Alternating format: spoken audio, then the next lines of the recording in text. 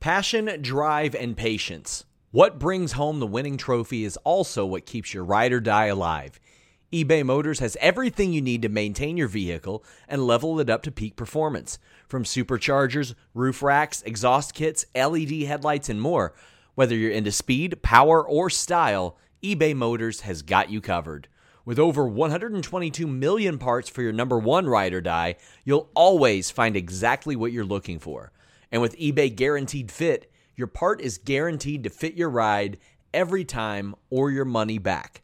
Because with eBay Motors, you're burning rubber, not cash. With all the parts you need at the prices you want, it's easy to turn your car into the MVP and bring home that win. Keep your ride or die alive at ebaymotors.com. That's ebaymotors.com. Eligible items only. Exclusions apply. Again, that's ebaymotors.com. What's the easiest choice you can make? Window instead of middle seat? Picking a vendor who sends a great gift basket? Outsourcing business tasks you hate? What about selling with Shopify? Whether you're selling a little or a lot, Shopify helps you do your thing, however you cha-ching. Shopify is the global commerce platform that helps you sell at every stage of your business. From the launch your online shop stage to the first real-life store stage, all the way to the did we just hit a million orders stage. Shopify's there to help you grow. Whether you're selling scented soap or offering outdoor outfits, Shopify helps you sell. Wherever and whatever you're selling, Shopify's got you covered. Sign up for a $1 per month trial period at shopify.com/try. Go to shopify.com/try now to grow your business, no matter what stage you're in. Shopify.com/try. Everybody in your crew identifies as either Big Mac Burger, McNuggets, or McCrispy Sandwich. But you're the Filet-O-Fish Sandwich all day. That crispy fish, that savory tartar sauce, that melty cheese, that pillowy bun. Yeah, you get it.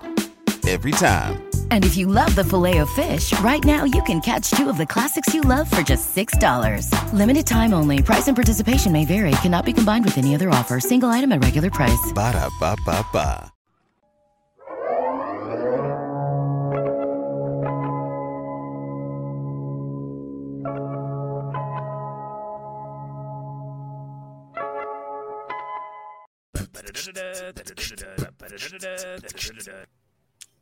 It's Thursday, and you know what that means. That means it's time to ignite the dynamite the day after the dynamite. And welcome to another edition of Day After Dynamite. I'm Will Washington, and I'm not alone here. I'm never alone here. Don't even know why I say that, because there's always going to be somebody here. And the person here with me this time is somebody that you're kind of used to seeing me with a lot lately, because I co-host the show with her every Sunday, and then I'm doing the Raw post show with her next Monday. But she is frenemy of the show, Miss Denise Salcedo. How am I a frenemy of the show if technically we're seeing each other each and every single week, Will? I don't know. That's what a frenemy is. I don't know if I'm a frenemy. You know, I need a new title, Will. All right, fine. But anyways, happy to be here. Yeah, thank you for being here on Day After Dynamite. This is your second appearance on Day After Dynamite. First, as a part of the main Fightful channel. Yeah, exactly. I'm so excited, and I feel like this is going to give people a preview of what they can expect from our show as well, especially if they haven't seen us together just yet. That's true, right? Because if you haven't seen the two of us, usually our faces are swapped on the other sides, and then she's doing the majority of I'm going to try to get into your shot, Will. And she's usually doing the hosting and talking and stuff, but we also do have a show every Sunday after the week. If you haven't checked that out, what are you doing? Go check out After the Week, youtube.com/Denise Salcedo. But this is Day After Dynamite, and here on Day After Dynamite, we talk about things that happened on Dynamite. And you know... Dang, I came in here thinking we were talking about NXT. Yeah, well... that would probably be far less eventful. So the fun thing about this show is somehow over the last couple of months, it has really been eventful on Thursdays. There's usually just a lot to talk about and stuff to give updates on and bring updates on. And that's what we're going to be doing here because there's some elephants in the room that are going to be addressed shortly. First, I do want to let you know that make sure that you're supporting what we're doing here at Fightful, and just me and Denise in general. If you head on over to youtube.com/Fightful where you're watching the show, you can leave us a super chat. Also, leave us a humper chat, humperchats.com. You can leave pretty much anytime. And you know what? We're getting our weekly cameo. I just see popping in at the bottom. Because the freshly married Jeremy Lambert is here. You know what, Jeremy? I did something for you this week, by the way. What's that? Are you ready for it? Yes. All right, this is my wedding gift to you. Don't be too scared, because this is a monumental thing here on Day After Dynamite, and I'm just now realizing I didn't save it. So give me 3 seconds. Ball dropped. Right. Ball dropped. No, okay, ready? I got you something. Something brand new. Ready? And I'm ready. Oh, look at that. Oh! We get to see your whole face now that you're married. The whole face can be shown. Too bad you're off the market now, Jeremy. I did it just for you. Look at that. You could actually. This would have ruined things if I was still on the market. You know, I look awful. My face is all broke out and shit. Just looking terrible. Denise Salcedo, how are you? I'm doing good. How is married life? It's about the same as normal life, except I have this ring on my finger now. So that's about the only difference. Oh, wait till you have ready for it? All right, if you can see, look at that tan line. Look at that. No, see this. I got this silicone on right now, the silicone one, because I'm banging at the keyboard all day and my fingers swell up. You have a big tungsten ring on there. That doesn't feel good on the fingers. So wait, hold on. So we're all married here, BTW. Yeah, yes. It's official. Look at us. All right, look at us. We're just not married to each other. Let me rephrase that. We're all married, just to different people. No, I'm married to Will every Thursday, it feels like. I just come in and ruin things for him. Hey, but send us your super chats and humper chats. We want those. YouTube.com/Fightful is where you can send us your super chats. We bring those up on the screen, but we also bring your humper chats up on the screen. The benefits of the humper chats, by the way, are that, one, you can send those at any time. Make sure you're identifying what show those are for, because it's helpful if you sent those on off hours. But those also, we get a bigger cut of those. So definitely make sure you're sending your humper chats if you get the opportunity, and we'll make sure to grab those and bring those up on the screen. But we like your super chats too. Any way you want to support this show. Just tell everybody you're like, I'm doing commission with the humper chats. I always say humper chaps. Get them in there. Chaps? Make sure you put Will's name on it. Yeah. No, I said humper chaps. All the money. Like chaps. I don't know, like chapstick. Dumper chaps. Look, there are ones that like arrive on Friday nights where I'm not sure if they're for basically Friday post shows or if they were for Grapsity. I don't know. So it would help if they're identified. And for the most part, people are good about that. If they send them in off hours, they usually say, hey, for dad. And I'm like, okay, I assume they meant me and not like this was a message to go to my father. Please come home. But who's his father on the Pulowski is? I'm a stepfather. Anybody else a father? That's official now, staff? By the way. Yeah, that's officially official. The stepdad.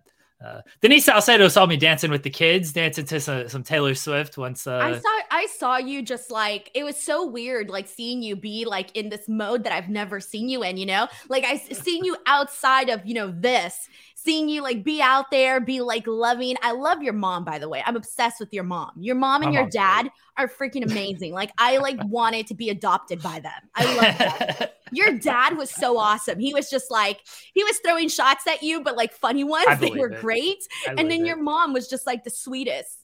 It's my parents' birthday today. So everybody it's both. They have the same birthday. My parents have the exact same birthday. How did that happen? Did they like get not married the same year. And just take each other's birthdays? Okay. When they got married, they just combined birthdays as well. They're like, just make it all easy. Everybody say happy birthday to my parents. They share the same birthday. They share the same anniversary. Yes, my parents are great. Happy birthday to Jeremy's parents. Thank you. They'll appreciate hearing that. I'm going to leave. I am here. I've overstayed my time. I have to. Will, this is the best thing. It's the best gift ever. The only thing that tops it is Denise Salcedo's card. When I saw it, I was like, I know who that's from. Okay, so for those of you who do not know, I went Taylor Swift crazy and just put a bunch of Taylor Swift stickers on it.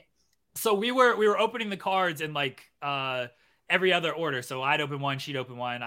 And that was technically supposed to be her card to open. But I saw it and I'm like, no, I know who this is from. I am opening it. So I got to open that one. Yes. But thank you guys. Thank you, Denise, for showing up. It was great meeting your husband. It was great meeting him at the wedding as well. He does exist, by the way. Yeah, yes, everyone thinks he doesn't exist. He's like non-existent. No one ever sees him. I'm just married to myself from the internet perspective. Oh no. Well, now we have another one. Oh, come on. Sean, you always do this. You have the FOMO. What? Show up to work? This is technically not your show. I mean, I've been on it almost as much as Will has at this point. Yeah, he's always got the Thursday updates now. Yeah, so, all right. So we'll let Jeremy peace out because Sean gets to experience now having a face in the middle. Look at that. Look. See, he's not blocked anymore. Earlier. Like a little kid, like, hey, I want to come out on the show. I'm right here. So what's the update, Sean? We're getting the baby face clap going. What updates? I don't know anything. No, nothing you could bring us today. Okay, I saw the F4W thing where they had confirmed that Bandito had signed yesterday. And then today they're like, whoa, no. So our report was never that he signed. It's that he agreed to terms. And he had told some people close to him, yeah, I'm headed to AEW. And that was last week.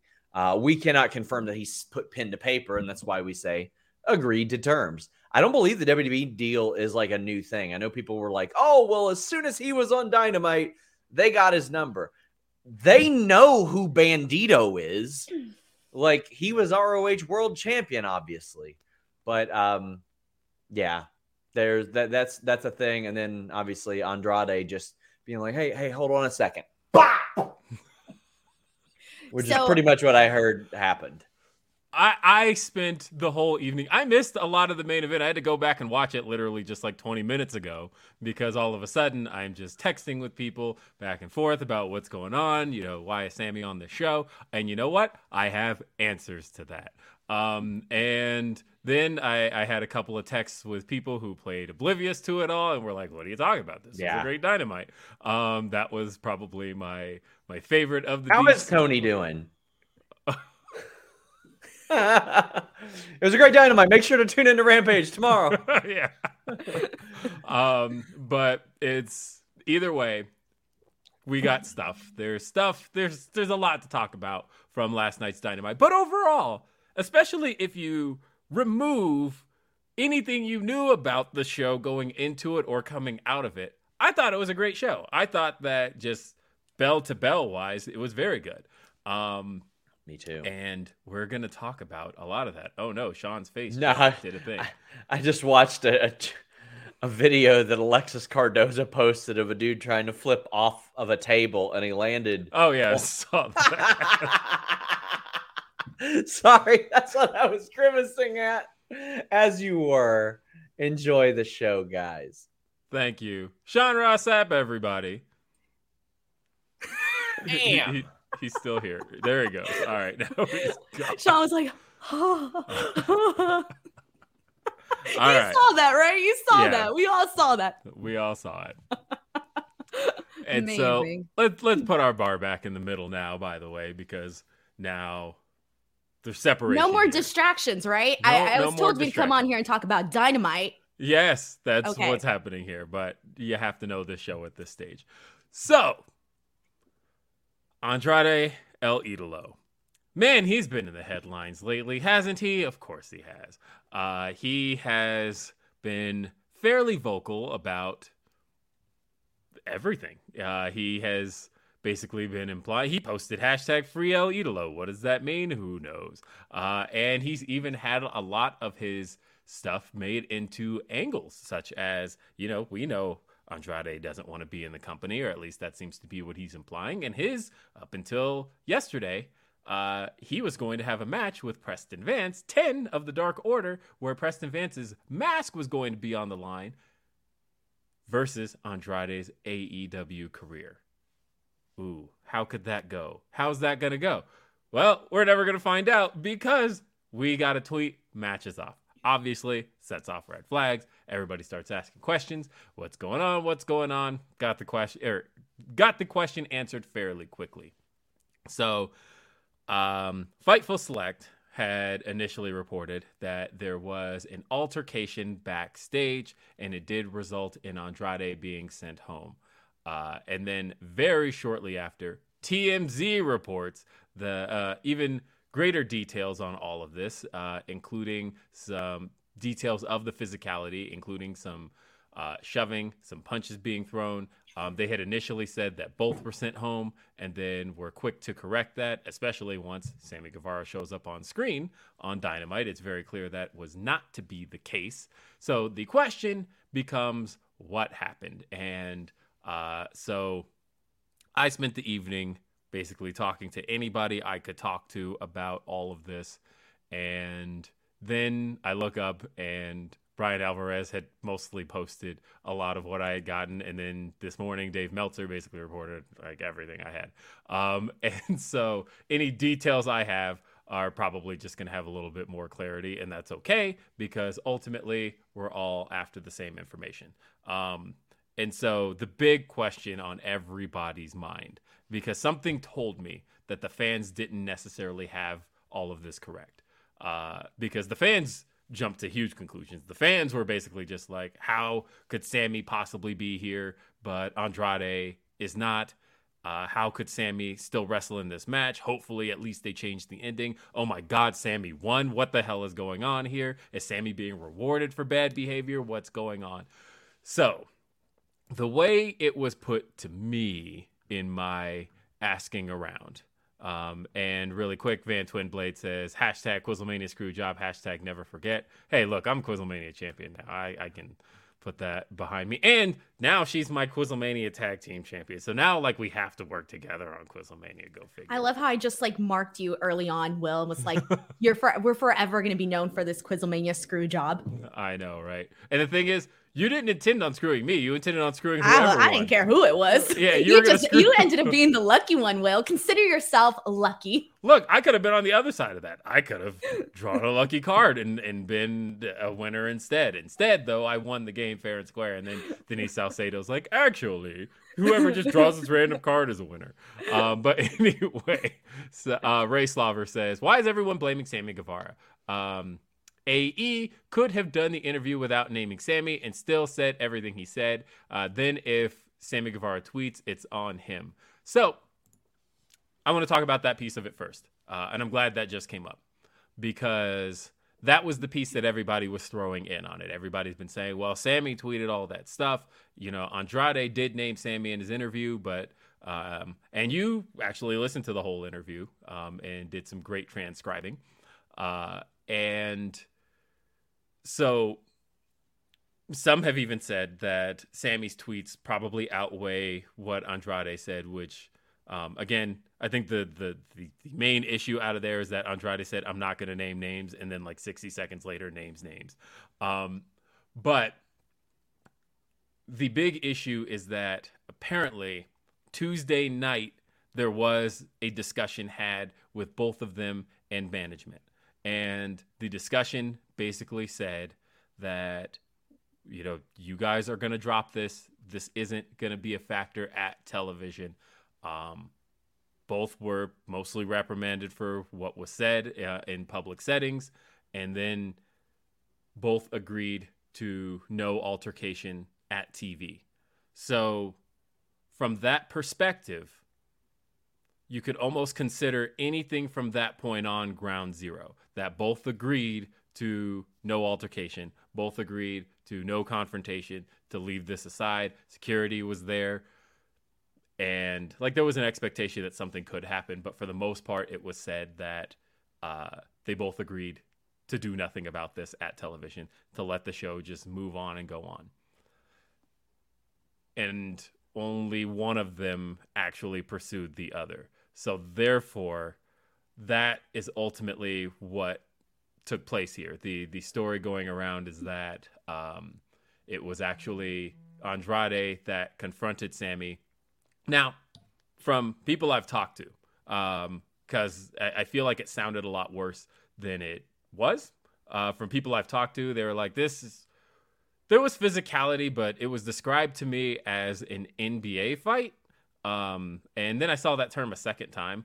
So I've seen two people say that. One wasn't involved in it, but somebody else had said it. And so I thought it was interesting that term was used twice. And when I say that, you know what happens when you see a fight on the court and you see people shoving, and you see arms kind of flailing, but like... It's just a bunch of this. Yeah. Yeah. And so, but for the most part, it was said that Andrade did wait for Sammy and spun him around and confronted him. And so at that point, he was, in that regard, the aggressor and defied what was essentially a agreed upon, I guess, truce, for lack of better word. And so, look, he's not, the word going around is that he wants to get fired. He wants to be released from his contract. He's not happy. It's been a year and 4 months since 3 months, a year and 3 months. He's only been around 15 months, but I guess. He had his first match a year and 3 months ago, but he technically debuted right after Double or Nothing, right? So that would have been June. So either way, it's been a year and some change. He's unhappy. Hunter has been sending out his feelers to get all of his guys back. Andrade is one of the ones that wants to take him up on that. And as far as anything is concerned, I know Sammy is a lightning rod.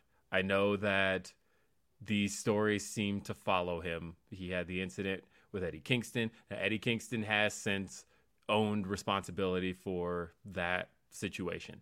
But with Sammy Guevara, controversy seems to follow him around. And so in this case, fans were very quick to kind of jump to the idea that Sammy needs to be punished. Sammy needs to be punished. In this particular case, though, from everything I've heard from people, it is that Sammy did his part. That Sammy basically agreed to no physicality, agreed to no confrontation, leave Andrade alone. Forget about the tweets, forget about the interview, forget about all of that for this show, because you have a big main event coming up. And he did that. And when confronted, he, other than, I guess, a shove, basically kept his hands to himself. And it was mostly Andrade. And that's the story going around everywhere. So as far as why Sammy was on this show, the story I hear is that he didn't do anything. And that's taking the tweets out of account. That's taking the interview out of account. We're talking about simply from ground zero, which was supposed to be the Tuesday discussion. That's ground zero. Everything from here on. And it's kind of like if you've ever worked in a corporate environment, and I work in a corporate environment, and you kind of run into one of those cases where there needs to be disciplinary action for something, but it hasn't been discussed yet. So you usually get that first warning. The warning exists to say that it is now on the record we discussed this. And now that we've discussed it, we discussed what will happen if this happens. And now that it's on the record, anything from here on is ground zero. That's the warning. The warning was that. And once you do anything else, you are now in direct violation of the exact thing that we discussed. And now we have a problem. And once it was established Tuesday that if you do this, there will be consequences, and one of them did it, and there's consequences, that's essentially why we're sitting here where we are today. And that's why Andrade's at home. Will he be back? I don't know. But I just know that I'll say this. The court of Twitter is not a real thing. And without all of the details, it is pretty much impossible to make any type of ruling on things based on your opinions of people on Twitter. And as far as last night was concerned, I know like emotions were high and everybody had an opinion about what took place.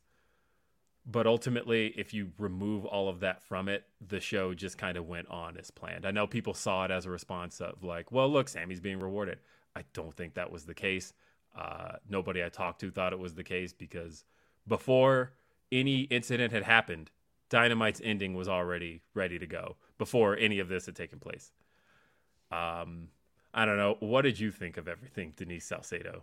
All right. Well, there's a lot to take in this one because this is kind of a lengthy story with a lot of details in it. And I guess I'll start off with the Andrade interview, because that's obviously where this whole thing culminated from. And it was kind of, I wanted to listen to the interview because I wanted to get an idea of where Andrade was coming from, right? Because you only get so much from a clip. A clip, I know it's the easiest way to consume things, but you got to listen to the entire thing to really get an idea of what is going on, where this person is at in terms of the conversation and all of that.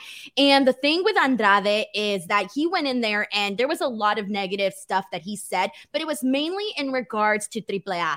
That's where he was really kind of, showing a lot of like negativity. In terms of the AEW stuff, it was interesting to hear him talk about it, because he basically, like, the big gist of before he got to the Sammy stuff was him basically saying, that even though the AEW schedule is a lot better than the WWE schedule, he feels the exact same way in AEW that he felt in WWE, in the sense that he wants more, where whatever his spot, on the roster is, he's clearly not happy with it because, he wants more out of that. And from that perspective, I'm like, okay, I get it. Who doesn't want more for themselves? If you don't want any more for yourself in your career, then, you're just, you're going to stay in the same exact area. But I do think like, that to me wasn't necessarily like, I didn't take that as like anything too problematic, but I can see how people can take that and also be like, well, screw this guy, there's all these other people. If you want something, just keep working for it, right? So then when the interviewer essentially asked him his thoughts on the Elite and CM Punk, and basically asked him like, what the hell's going on backstage in AEW? Andrade kind of painted a picture of like, what it's like behind the scenes in AEW. His perspective of this was, he said he never had any issues with any of the Elite guys. He never had any issues with CM Punk. He said that, well, his perception was that when he first came into AEW, that some of the locker room would kind of look at him and, kind of judge him a little bit based on his appearance and the way that he dresses. And this was something that he mentioned, that people weren't necessarily like too fond of him. But of course, this is his perception of their perception of him, right? So then afterwards, he basically says that, when he's working out, when he's doing his thing and guys come up to him and they're like, hey, did you hear about this? Did you hear about that? He's like, nah, I don't want anything to do about, any of this. But then that's when he basically brought up this. This show is sponsored by BetterHelp. If you had an extra hour in your day, what is the first thing that you would do? Read a book, take a nap, play some video games, do something for a friend, volunteer. A lot of us spend our lives wishing that we had more time. But the question is, time for what? And if it was unlimited, how would you go about using it? The best way to squeeze that special thing into your schedule is to know what's important for you and to make it a priority. And therapy can help you find what matters to you so you can do more of it. Therapy is so valuable. It's gotten me through some tough times, really helped me reflect on things that are important, specifically with BetterHelp. If you're thinking about starting therapy, give BetterHelp a try. It's entirely online, designed to be the convenient, flexible, and suited to your schedule. This is so beneficial when you've got that crammed schedule and you can't even imagine finding that extra hour. You can do it all from home. Fill out a brief questionnaire, get matched with a licensed therapist, and switch therapists at any time for no additional charge. Learn to make time for what makes you happy with BetterHelp. Visit BetterHelp.com/Fightful today to get 10% off your first month. That's BetterHelp, HELP.com/Fightful. It's so flexible and it can help you find that social sweet spot with BetterHelp. That's betterhelp.com/Fightful. Sammy stuff, and he basically, like, you can tell he wasn't going to name his name because he first started off describing him as just some guy that basically complained that he was hitting him too hard. But then, Andrade being Andrade, he basically said, you know what, it's Sammy Guevara, like that's who it was. But then the extra shot, because here's the thing, Will, he said, like, for the most part, he said that everything was cool between them, that they had this conversation and everything was fine. But he did throw a shot to Sammy because he said that he complained like a little girl. That was what he said about Sammy. So clearly with that, you can see why Sammy would respond the way that he did. Now, do I agree with Sammy's actions on Twitter? No. In fact, given the amount of drama that is surrounding Sammy, I would have just not said anything on Twitter just for the sake of not having to continued to be associated with this drama. And Will, you know this. Am I not always telling you this? Yes. I was going to say, would you have even gone and listened to the interview because by the time you posted the transcripts of things, it had been like a couple of hours, Yeah, and the Sammy stuff had already like happened. And yes. So my question is, had Sammy not tweeted, would you have even cared to go see what the interview was all about? It depends, because I did enjoy a lot of the stuff that he was talking about in terms of the lucha side of things, where he's talking about like pay and stuff for, so he's talking about CML out and he's talking about AAA. I liked all of that stuff, so I probably would have still gone in and just peeked a little bit. But obviously the whole drama with Sammy, that was clearly what piqued my interest. I feel like that drew more attention to it than anything. And that, had Sammy just kind of let that go, and maybe, I don't know, I don't want to say just said something. The example I brought up yesterday was Hangman Page. Look at all this shit CM Punk said about Hangman Page. Will, did we hear anything from Hangman Page? No. We didn't. And he said CM Punk went off on Hangman Page far worse than what Andrade said in that interview about Sammy. Far worse. And we never heard from Hangman. Right. It is a case, because we felt that way too, where it's like there were rumors going around. Like I heard back in June about the issues between Hangman and Punk, but like nothing concrete enough to report. And it certainly wasn't out there, and it didn't come out there until Punk decided to go on TV and call out Hangman, and then all of a sudden it's like, what's this all about? Well, this actually goes back to him having an issue with the promo from before Double or Nothing. And it was like, oh, people would not have known about that had you not drawn attention to it. This is kind of one of those cases where the interview could have existed and may have flown under the radar if Sammy hadn't responded. So like there is, and don't get me wrong, I am not saying that there is no responsibility on Sammy Guevara's part in terms of escalating all of this, because I absolutely am saying that there is. What I am saying though is that from what I've heard as far as the backstage altercation is concerned, that it is a case of once you violated the terms you agreed to on Tuesday, which was that there would be no altercation, then there is now an issue. And FightfulSelect.com, by the way, has more on that story, I believe, because I just got an alert that Sean posted stuff.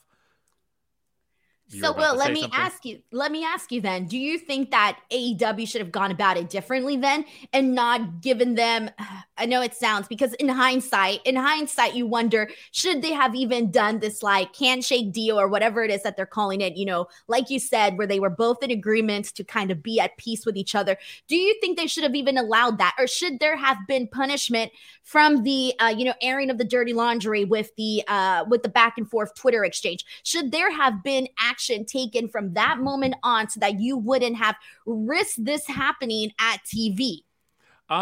Again, hindsight 2020. Because this is a case of taking people at their word, right? That you took guys at their word that there wouldn't be an altercation at TV, and then there suddenly was. One person decided to go ahead and say, screw it, I'm going to do whatever it is I'm going to do. And It's tough because, again, I don't know what AEW's written policy is. And I'm speaking specifically on written policy on social media.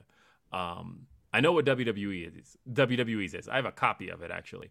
And WWE's policy on social media is really, really strict. There's so much you can't say. There's so much you can't do. They have an absolute written policy on don't say shit. Don't put your foot in your mouth. STFU. A lot of that. There's like certain terms you can't use, right? They're like, hey, you can speak like outside of kayfabe, but don't use the word kayfabe. Like you can't. It's a banned word. And WWE's like social media stuff. There are a lot of things you can and can't say. And in a sense, on one end, I'm like, oh, they're independent contractors. Let wrestlers be wrestlers. Let them do their thing. And on the other end, on days like this, I'm like, okay, I get why that policy exists, because I can see where you don't necessarily want people just tweeting anything. And you don't necessarily want people tweeting about other wrestlers, especially other wrestlers that they're not even involved with. For the amount of people that were like, hey, is this a work? It's like, well, no, they're not even. But not only are they not involved with each other in any way, shape, or form, they're both heels. Like, they have nothing to do with each other whatsoever. It'd be different if this was like back in March, where they did have a little bit of a rivalry, but they don't have that right now. There's nothing going on between these guys. What I find interesting too, Will, and I'm sure you might have seen this on Twitter, is that there's a lot of people saying like, oh, what the hell's going on backstage? People are out of control, this and that. I feel like it's super naive to think that everybody in every promotion is getting along with everybody and that there aren't any other beefs going on between people. It's just a matter of some being made public and some not being made public. Right. And I mean, that's always going to be the case. There are stories I've told you that are not public whatsoever, right? Well, geez, put me on the spot. Everyone's going to know that I have tea that I never share. I mean, well, at least you know that I'm not out there blurting out this information. I know. There's stuff that's like, I've never seen anywhere. And I'm like, I can count on Denise. Yeah, see, I ain't no snitch, Will. All right? I'm completely anti-snitching. But... See, that's what the red is for that she's wearing right now. It's a Stop Snitching shirt. But anyway. Wait. Oh, is that a gang thing? Like a gang reference? Because you said the red shirt? Yeah. In the mid 2000s, there was a big Stop Snitching campaign. Everybody wore Stop Snitching I didn't know shirt. about that. Okay. Well, because the only thing I know is that like if you're in a gang and you snitch, and you're like done, man. Like your ass is getting killed, right? Well, yeah, because in the mid 2000s, a little bit of education on gang culture in the mid 2000s, and it still goes on today. But there would be cases where, obviously, there'd be some kind of incident. A bunch of members got picked up and got carted off to jail. But then one just is randomly back on the streets, and everybody can't help but wonder, what happened to where this one person happens to be back on the street and everybody else got time? And so, obviously, there was a case of police were cutting deals with people. Basically, you rat out your friends and you got to go home, right? And then that became there became a big Stop Snitching campaign, and a lot of rappers attached to it were wearing Stop Snitching shirts. And don't take those deals. All right, well, I'm accidentally supporting the campaign today, even though I didn't know. Like, I've always been like anti-snitching and stuff like that, but I didn't know that red was associated with it. Well, there you go. I learned something new today. Either way. So, where were we even? What were we We're talking about snitches and how certain things get put out there and some stuff don't get put out there. That's right. So, again, stuff happens. Lots of stuff happens over time. The biggest frustration I've heard as of late, and I heard this a lot yesterday. I texted probably 15 people and was able to get about like 7 or 8 responses on this. And everybody else was like, hey, I ain't saying shit. But good. In a way, it's good though, because like that was like the whole big meeting, right? That they had the talent meeting where they were like, don't be putting stuff out there. Well, and the big frustration I heard yesterday that seemed to be really common was that since All Out, things have been pretty good. And that, there's been this kind of rebuilt rapport. There's been this energy in the locker room that's been like, hey, we want to see this company succeed, and like almost like a teamwork kind of camaraderie again. And very similar to the way the company first started, that everybody was excited about Grand Slam. Everybody was excited to see like the amount of elation I heard, by the way, from people about Max Caster getting that win and having that fan support and him having the biggest moment. Heard multiple people say to me, that was fantastic, just seeing him get that moment. People were happy for each other, and there was this sense of support in the company, and it felt like they were trying to almost bury the idea that behind the scenes there's actually turmoil in the company, and they felt like they were making strides at that and keeping attention on the show itself. And then in one day, they felt like Andrade and Sammy basically undid that in an afternoon of tweets. And it was really not even an afternoon. It's like 15 straight minutes of these two going back and forth. And in 15 minutes, they're like, they work to undo and undermine what we've been working on this last month, which is getting things back in order and having literally, didn't Tony just say in an interview that he thought things were smooth right now? It's the smoothest they've been. It came out around the same time, like a couple of hours apart. Right. So it was kind of like a bad look. And obviously people on social media were like, bruh, really? So that's exactly what was happening. Yeah. And that's just something we had seen. And like I said, the guys who are there very much want to be there and want to work on a show that they believe in and want to see the show succeed. People were excited about the card going into Wednesday. And then, of course, there's still Friday's card as well. There's stuff happening tomorrow. I won't be able to see that because I will be at Lucha Libre Laughs on Friday, but I'm going to try and catch Battle of the Belts and Rampage back-to-back after the fact. So don't count on anything live for me on that. So let's talk about the show a little bit. Because there's some details coming out of the show. So, start with the opening match. Maxwell Jacob Friedman versus Wheeler Yuta. Wheeler Yuta being a stop for Maxwell Jacob Friedman on his way to the AEW World Championship. But the AEW World Championship is held by one Jon Moxley, one of the founding and leading members of the Blackpool Combat Club, a group of which includes Wheeler Yuta. So, kind of makes sense that this is a nice little pit stop. This was also the first match that MJF has had on Dynamite since April 13th. Now, remember that date because I was there. And I was at that show. Couldn't believe it's been that long since MJF has had a match on Dynamite. But he hasn't had a match on Dynamite since he lost to Shawn Dean via countout in New Orleans. So, seeing MJF at this again was actually pretty damn great. MJF and Wheeler Yuta have a lot of history on the indies. They've worked together a lot. And you could very much tell that they were in this to show out. MJF looked great, by the way. His friggin' physique looked awesome. And we knew that when he took his shirt off in the confrontation with Moxley a few weeks ago. Yeah. But dude looks freaking jacked. And I love how you're like, we knew that when he took his shirt off. We did know that. Look, all right, I'm a body guy. I notice these things. So. Oh, I know you're a body guy. I read your text, Will. Shh. I'm waiting till the end on that, Denise. My bad. All right. Although I did have somebody ask me about my neck the other day, because they're like, your neck is like kind of like pencil skinny like Randy Orton's would get when he's like dropping weight. What's going on with you? And I was like, huh. I could barely see your neck in this. Like, you have to lift your head up for me to even take a good look at your neck. I don't think I've ever looked at your neck, Will, and I've known you for a bit, and I've seen you in person for a bit now. Yeah. Well. Sorry, I'll pay more attention to your neck next time. Yeah, pay more attention to the neck, Denise. Anyway, so and sorry, I just had somebody note that I missed their super chat. I'm not going to miss anybody's super chat. I promise. Throughout the show, hover chat, super chats, not going to miss them. But since you brought it up, Bear Hudson, I am going to read your super chat that says, it's on the owner or supervisor to set the example. I continue to see an owner bash other companies and let employees air dirty laundry. No leadership.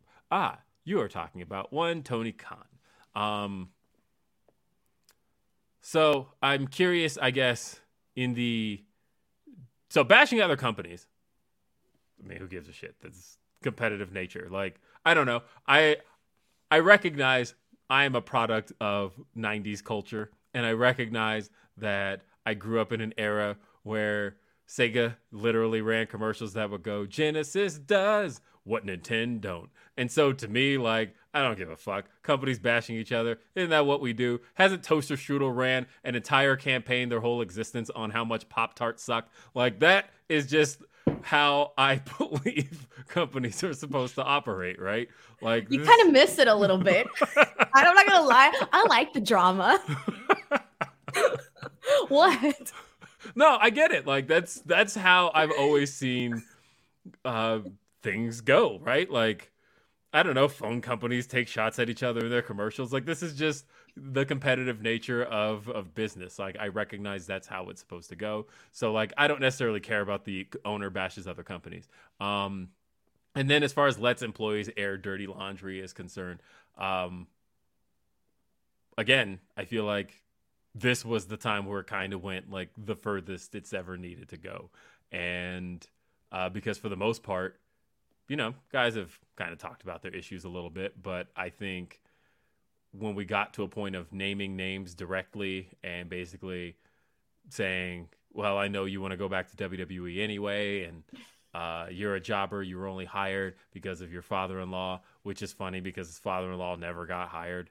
And so all of that stuff, I don't know. I don't necessarily feel like, correct me if I'm wrong, I don't know where Tony himself did that. No, I do think, though, that now, because of what happened, there has to be some sort of, like, you know, we were talking about WWE and all their rules that they have for social media. I hate to say it, but maybe there should be some rules like that implemented for, for AEW. And the only reason I say that is because, well, I mean, given then we could maybe avoid these ugly situations, be like what we saw with Andrade and with Sammy. And I hate to be like the person that's like, implement rules, but in a way it's like maybe they should be implemented. Well, yeah, I mean, think about the existence of like kind of all rules, right? And that they exist when something has gone wrong, where like, yes. I forgot what state that's in, but like there's a law where it's like no shooting squirrels off the back of a pickup truck. And like really think about the fact that somebody had to be shooting squirrels off the back of a pickup truck for them to go, hey, we should probably make a law that you can't do this anymore.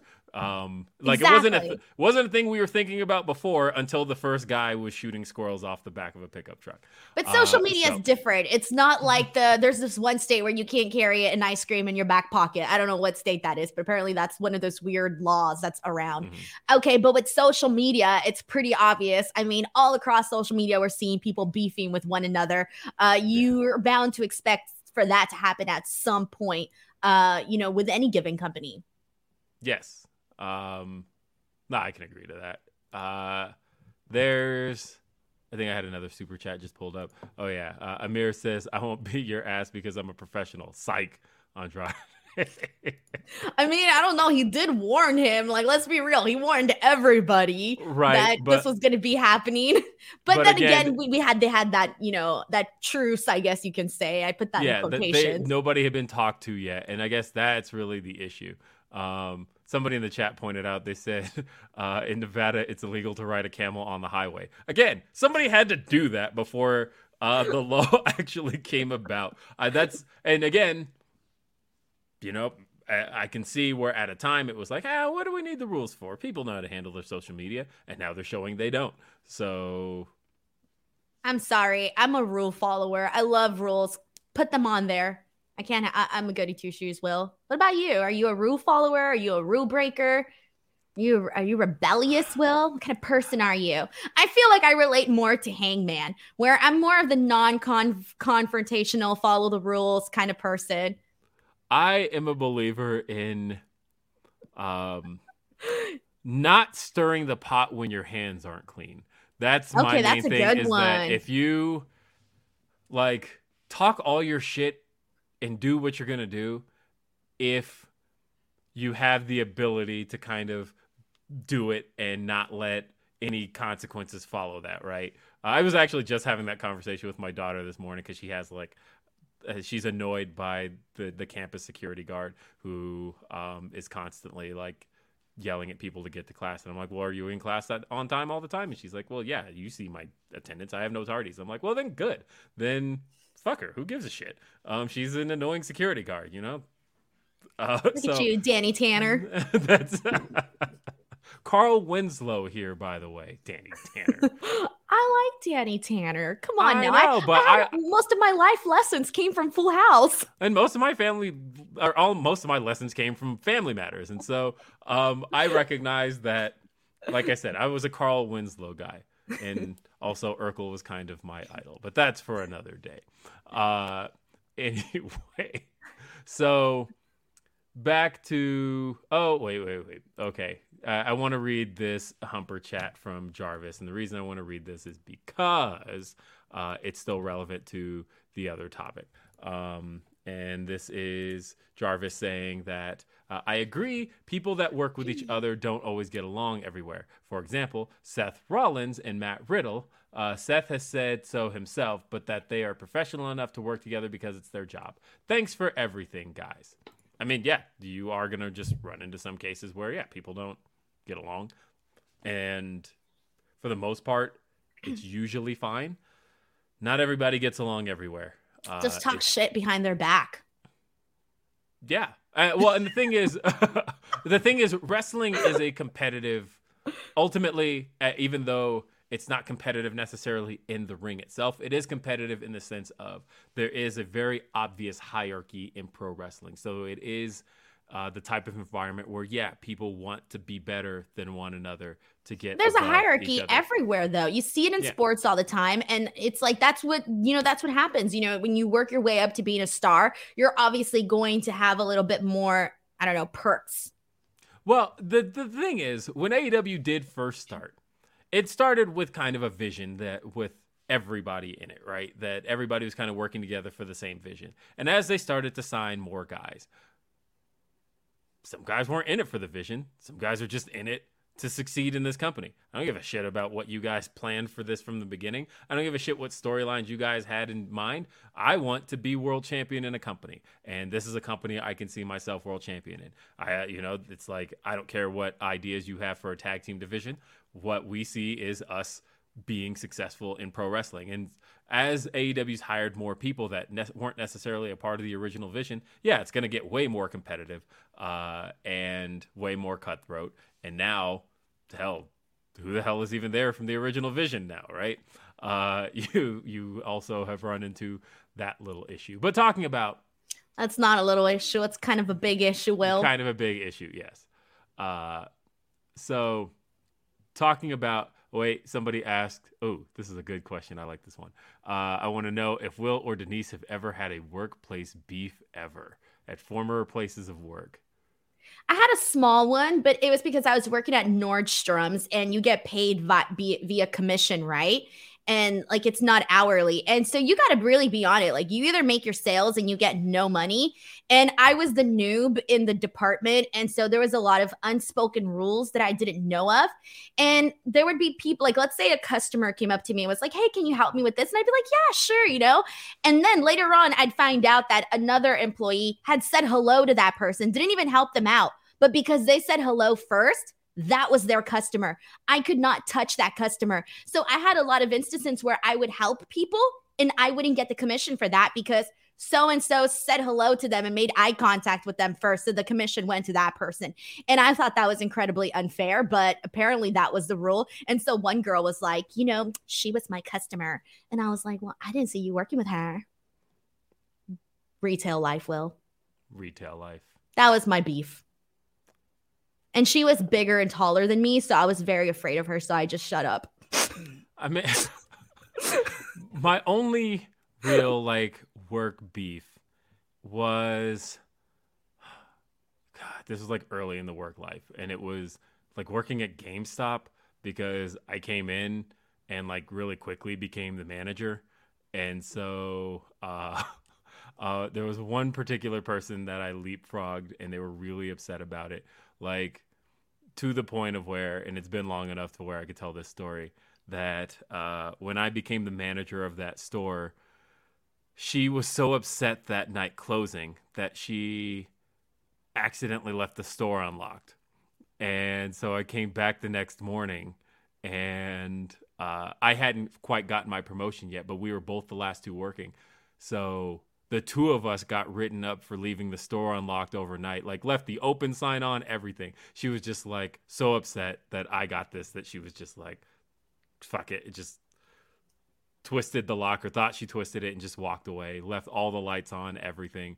And the other manager came the next day, saw the store open, and we squashed it eventually, but mainly because I became her manager. And so it was like, well, you have to, or you're not working here anymore. And granted, it was fucking GameStop.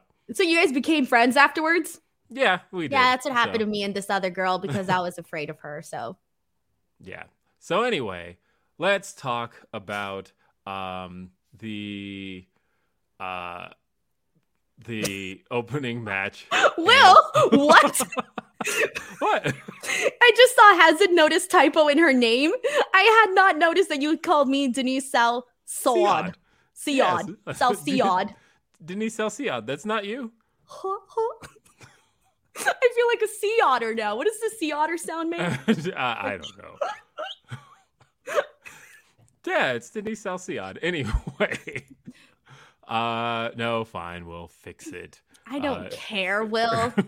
I do not care. There. Denise Salcida. Good people.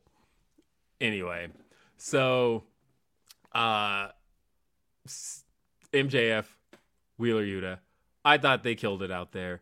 I thought that I love the reversal exchanges. I love how into it the crowd was, and I love that it came off as Wheeler very much wanting to prove himself against MJF, and MJF reminding us again that he is, at the end of the day, despite being a guy who's only won one match this year, that's not counting, of course, winning the chip, but he's still a goddamn professional wrestler who's damn good at it. What did you think of this match? So this match happened right as I saw this match was going on right as the Sammy Andrade stuff was like coming out and stuff. So I had to go back and rewatch this match during the commercial breaks of Dynamite so that I can enjoy it, because the response from the crowd was so great that it was like, okay, I have to go back and rewatch this entire thing and see what the hell was going on. There was a lot that I loved, and the main thing really that I want to get at is when this whole thing started with MJF and Wheeler Yuta, I really wasn't that interested, and it was really just based off that first promo interaction. I thought, oh man, this was bad, but they quickly, and I mean quickly, turned this around to the point where I legitimately care about, the story between MJF and Wheeler Yuta. The match itself, like all of this like rolling pin attempts that they did, the point where they were both down at the same time and everybody was clapping, the avalanche pile driver attempt followed by the Hurricanrana from Wheeler Yuta. That little moment there, oh, I loved all of that. Everything that they did, I think really kind of got the people going. You know what? This was a reminder of what MJF can do, because obviously when you think of MJF, what's the first thing you think of? Great promo.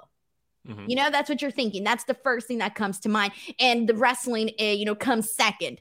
And I feel like this was really just a reminder of, what kind of matches he can have, with different talent and whatnot. So I was a fan of this, and even everything that played out afterwards with William Regal coming in there with the brass knucks and, MJF kind of being like, I don't want nothing to do with you right now, that sort of thing. This was good stuff. I think that this did a lot for Wheeler Yuta too, because even, Wheeler Yuta is associated with, top guys in the company, but having him in this match against MJF really, really did elevate him a lot, I think.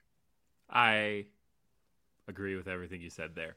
And also, props to that power bomb on the knee MJF hit. Beautiful stuff. The match ended, though. After the match ended and MJF wins, taps him out, salt of the earth, we then see an attempt at a handshake. And MJF looks like he's considering doing it. But... Right?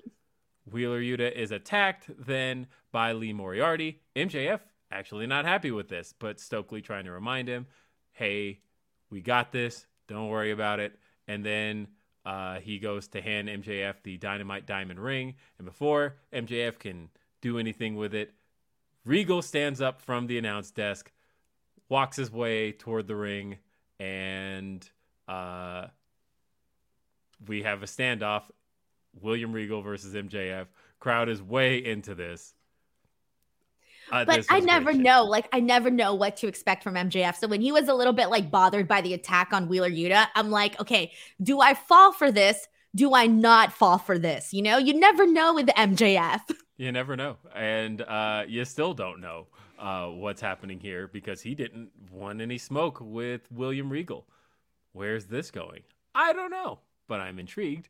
And we just moved straight along. The cool thing about the show, it was just kind of match. And that's my kind of show. I know. I saw it a lot on Twitter. People want the backstage shenanigans. They want angles. They want all that stuff, which we got a lot so of. Much of that the week prior. We did get that a lot last week. This show presented itself a little bit more in pay-per-view fashion of just match. Look, that's my type of show. Yeah. I am down for that. Didn't Tony tweet something recently where he said like, oh, I promised more wrestling or we haven't lost that? I forgot what he said exactly, but there was something along those lines. And this was clearly him going with what he said, which is that this is a wrestling show. Because the next match we got was Darby versus Jay Lethal. And Jay Lethal, which didn't quite have the crowd the way that they had before. But otherwise, this match was fine. I thought this match had really good potential for being match of the night.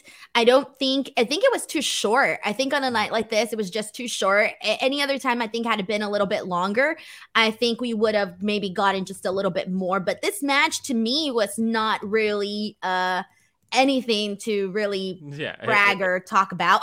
The code red from Darby is always really cool to see and whatnot. But other than that, like there really to me wasn't that much that we got out of this one. I've just seen better from both Darby and I've seen better from Jay Lethal. Yeah, I agree with that. But it's harmless though. Like I prefer this kind of a match over like, just something that I don't care about. I prefer something like this that is still good. And, you care about what both guys are doing on the show. But so, yeah, I prefer this. So it didn't bother me whatsoever that this wasn't like a, oh my God, 5-star match or anything.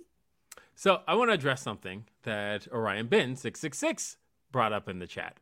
And he says, not that, this one. Sorry about that, Redmond. I like reading your stuff, but he says, problem was it was the same theme as the first. So, again, in digging around about things last night, I discovered that was the point.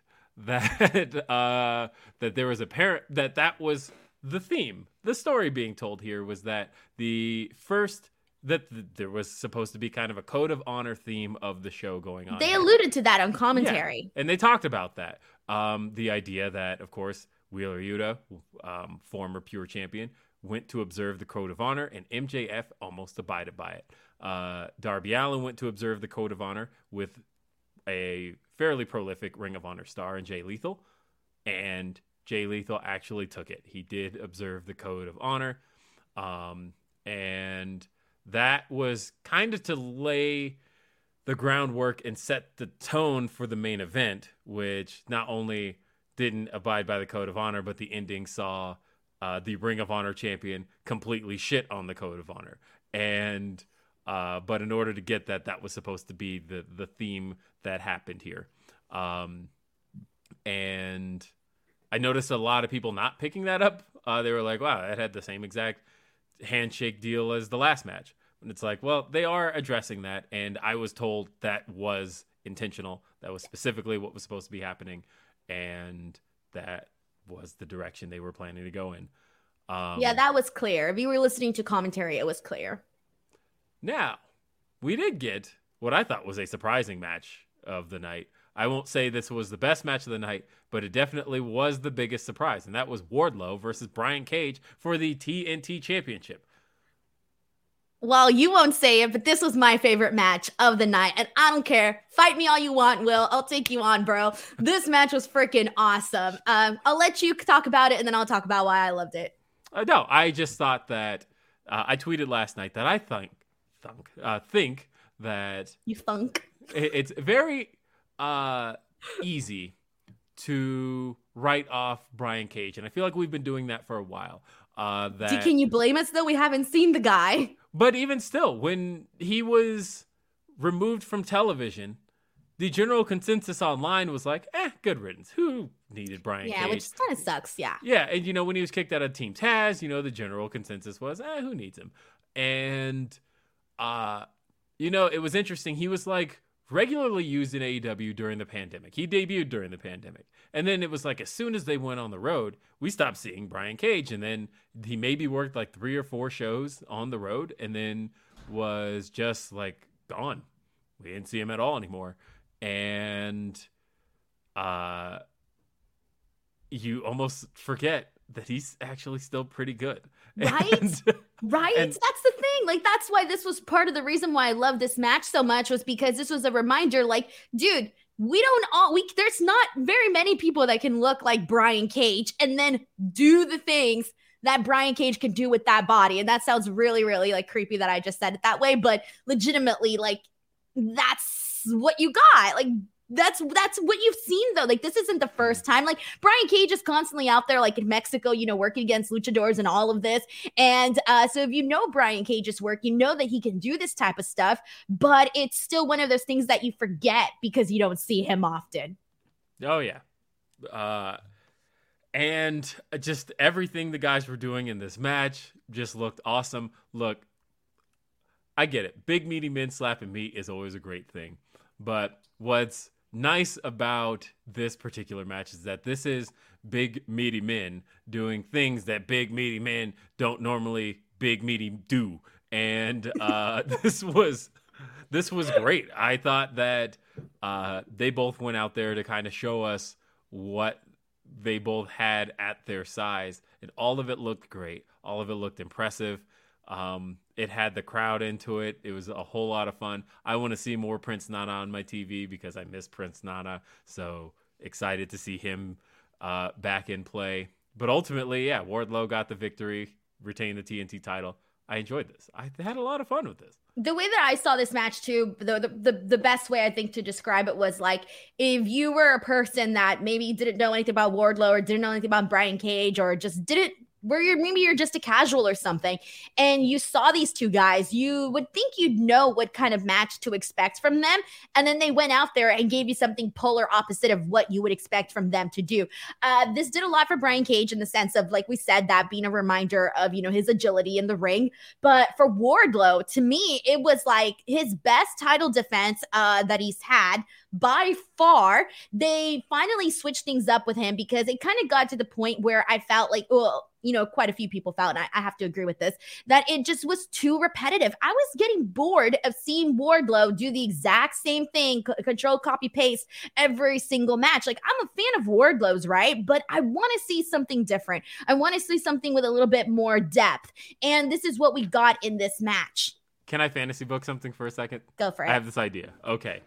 And if this is where you're heading, Tony, stop me now. But I've had this idea for the ultimate Wardlow title defense. Let's do it at Full Gear.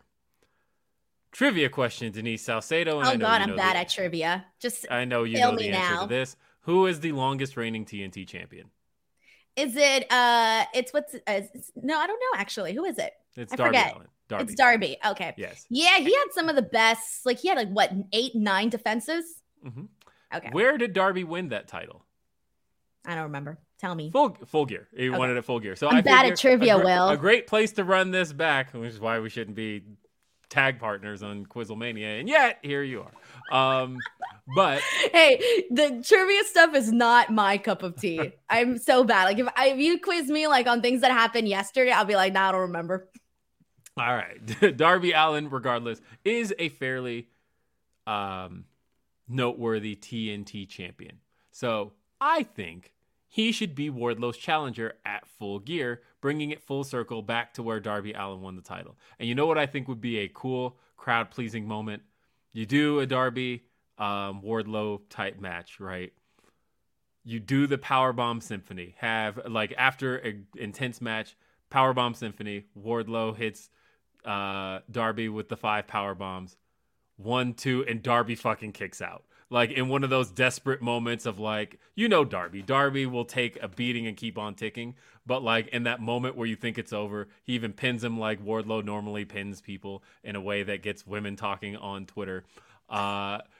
You have Wardlow give the pin to Darby, and in the, like, shock face moment, Darby kicks out. I just think the story, just in that moment in itself, being such a dramatic moment, would be freaking fantastic.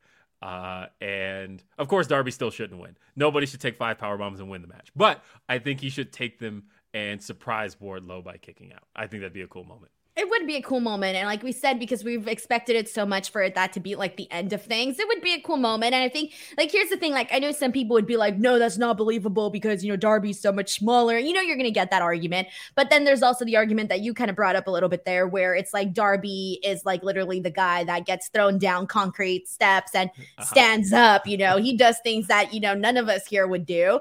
Right, and that's so what I'm saying. It is somewhat believable with Darby. So like after you get past the size difference, you're like, okay, well, I can see Darby being that guy that's, you know, has a death wish type of, you know, he's that type of guy.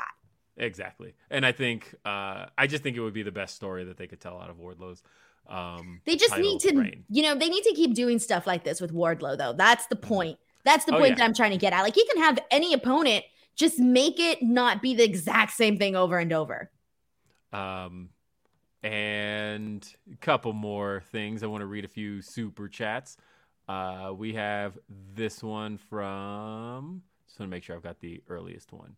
Okay. Sam wants us, will you talk about the new Raw and SmackDown commentators? And Kathy Kelly is back, backstage interview Raw.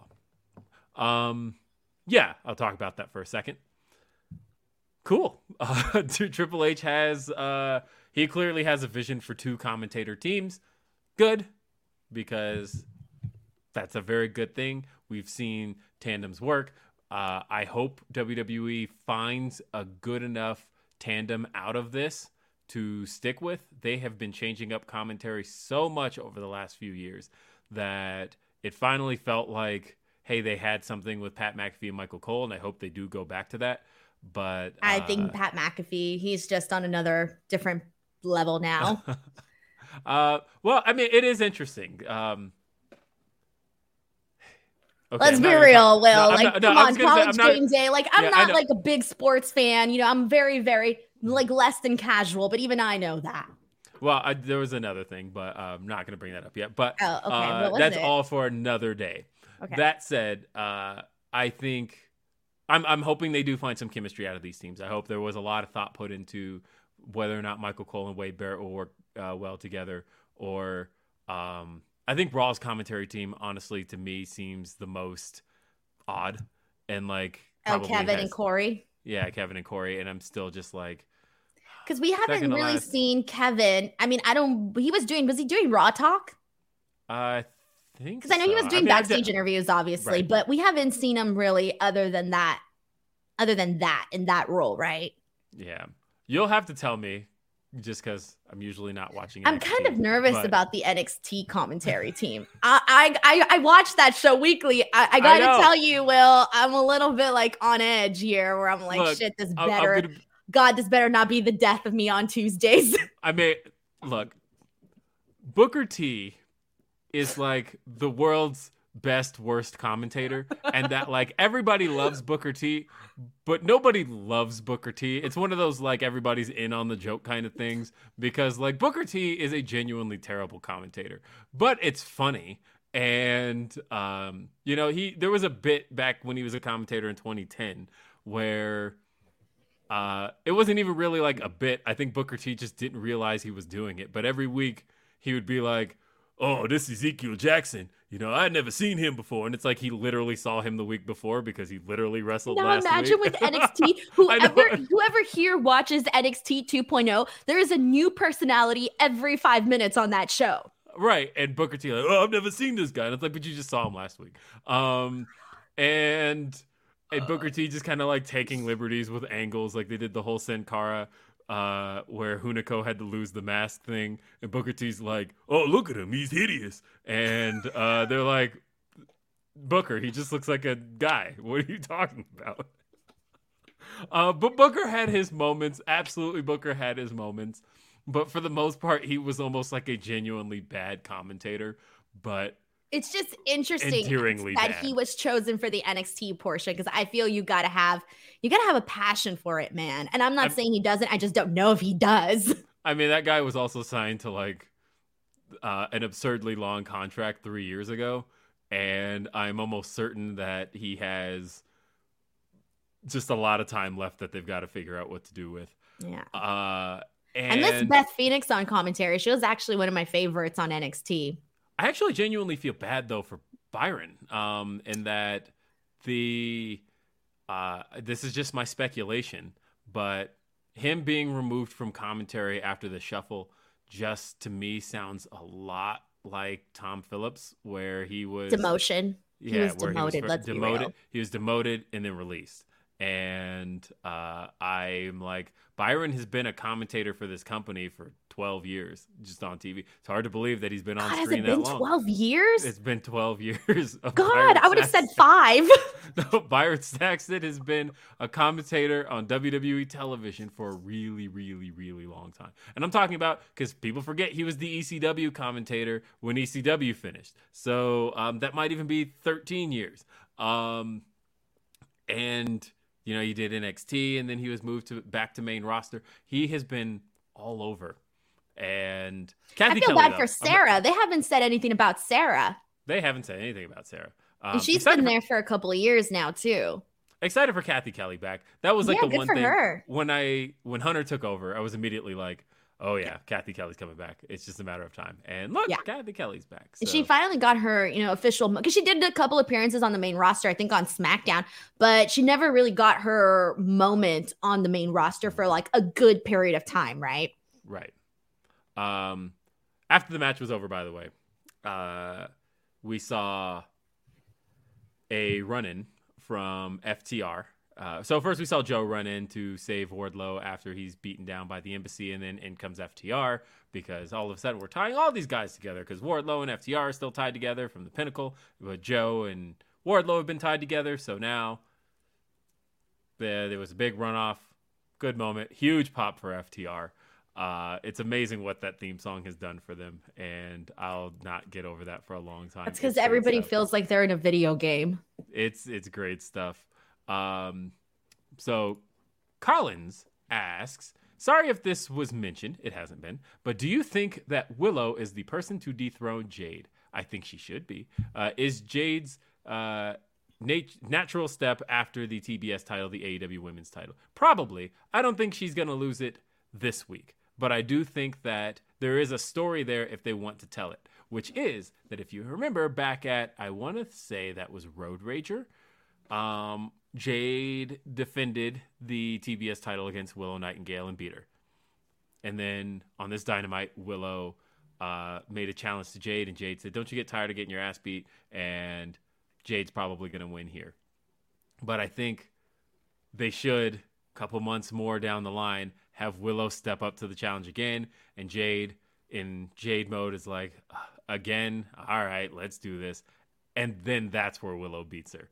In a very like third time's a charm kind of way. Jade was so confident, having beaten her twice already, that she thought that Willow was going to be a walk in the park, and then Willow walks away with the championship. That would be my story if I told it that way. I don't think it's happening at Battle of the Belts, but I do think that it is the thing to happen.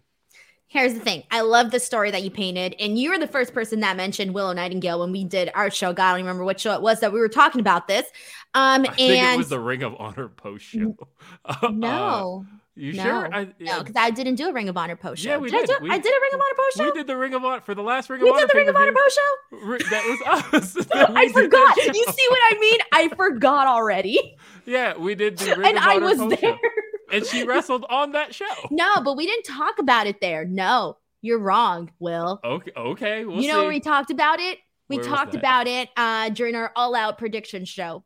Okay. With you, me, and Phil. You're probably right, but I feel like I've had that. But I feel like I've had that thought before then. So Okay, maybe, well, I'm sure you know. did because you were the one who brought it up. And the second you brought it up, I was like, yes, this is it. This is what I want. I'm here for it.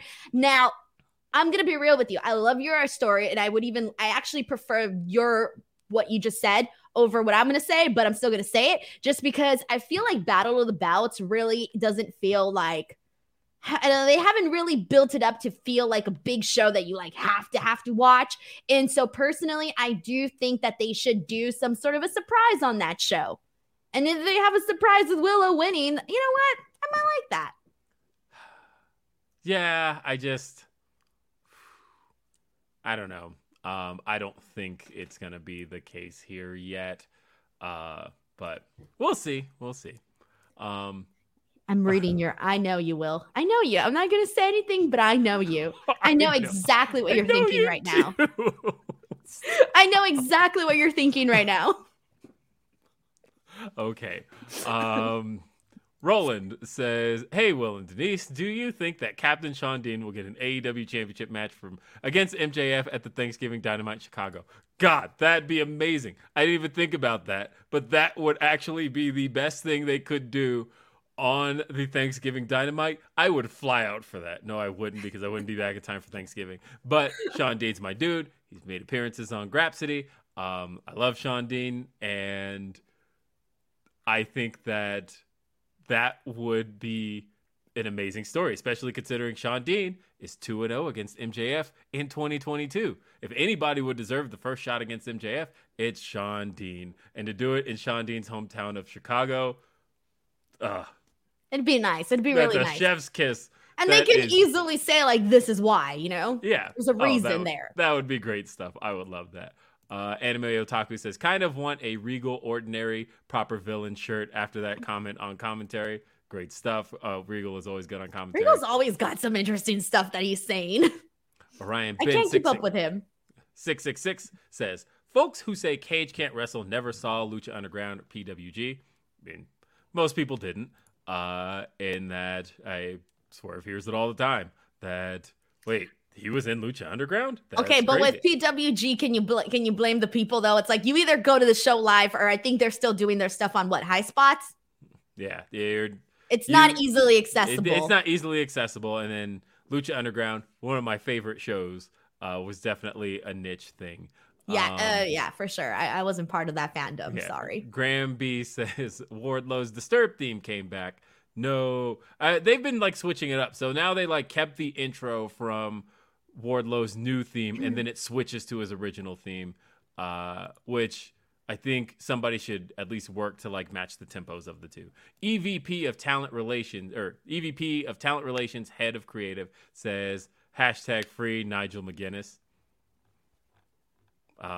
Sure. Does he want out? What's he even doing?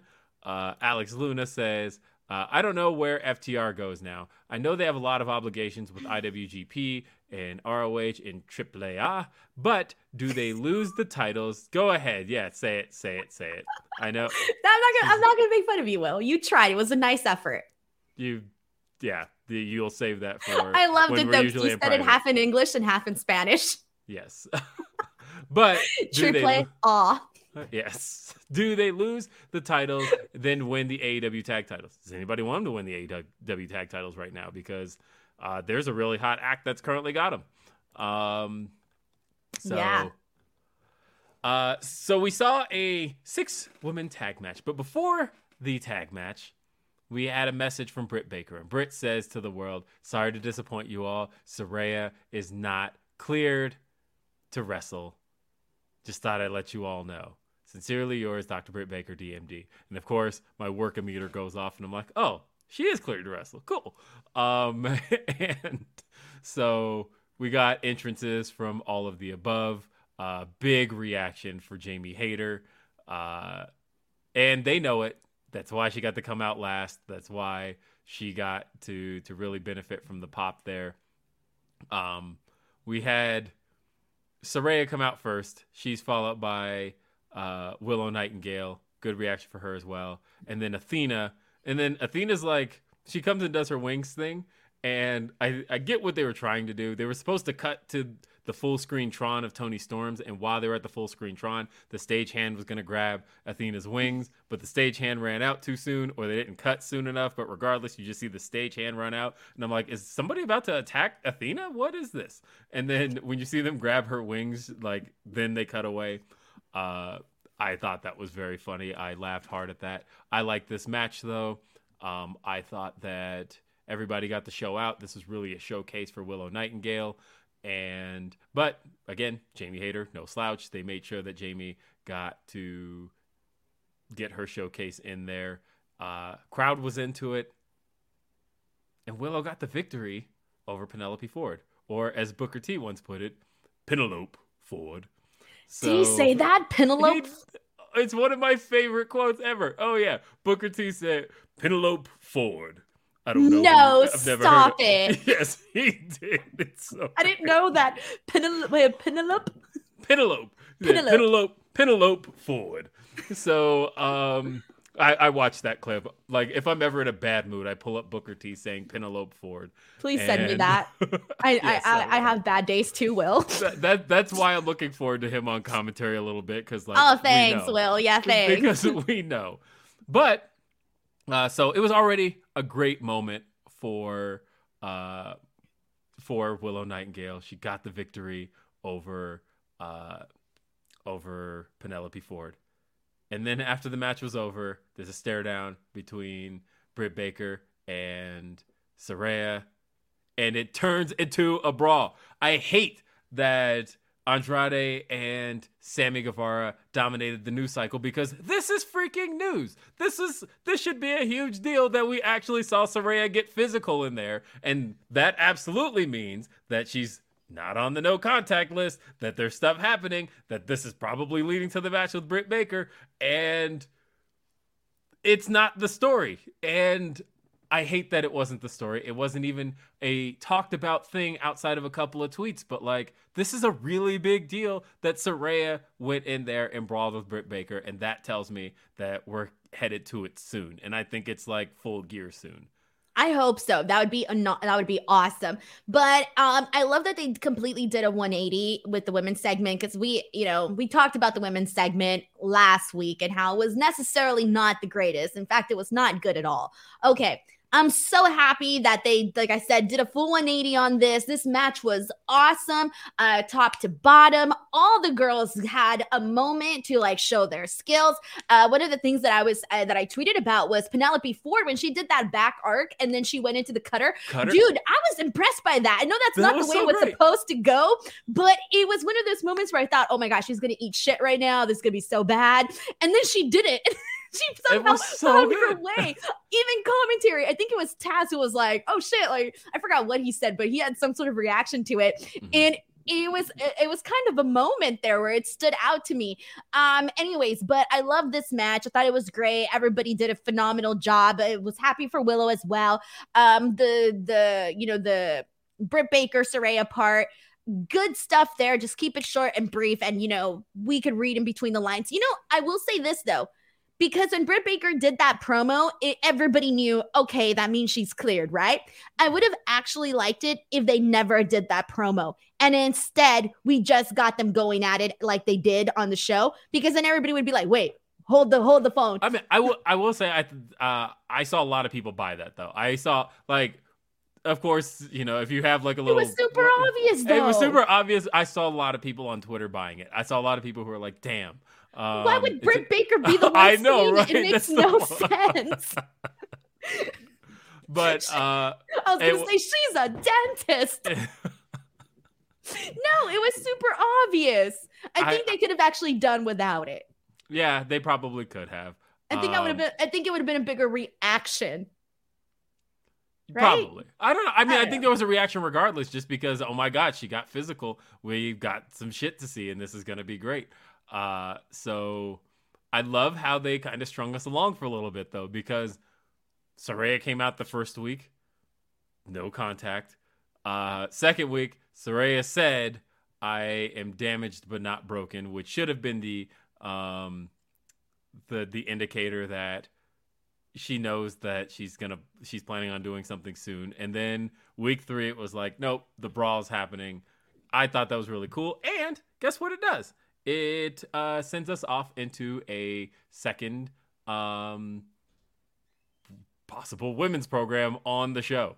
Love that. I will absolutely take that. Sorry, I just got a text that's wrestling related. Is it good? Is it juicy? Is it a juicy text? Or is it just not like a juicy text? It's no, it's seems serious, Will. Yeah, it is. But we're okay.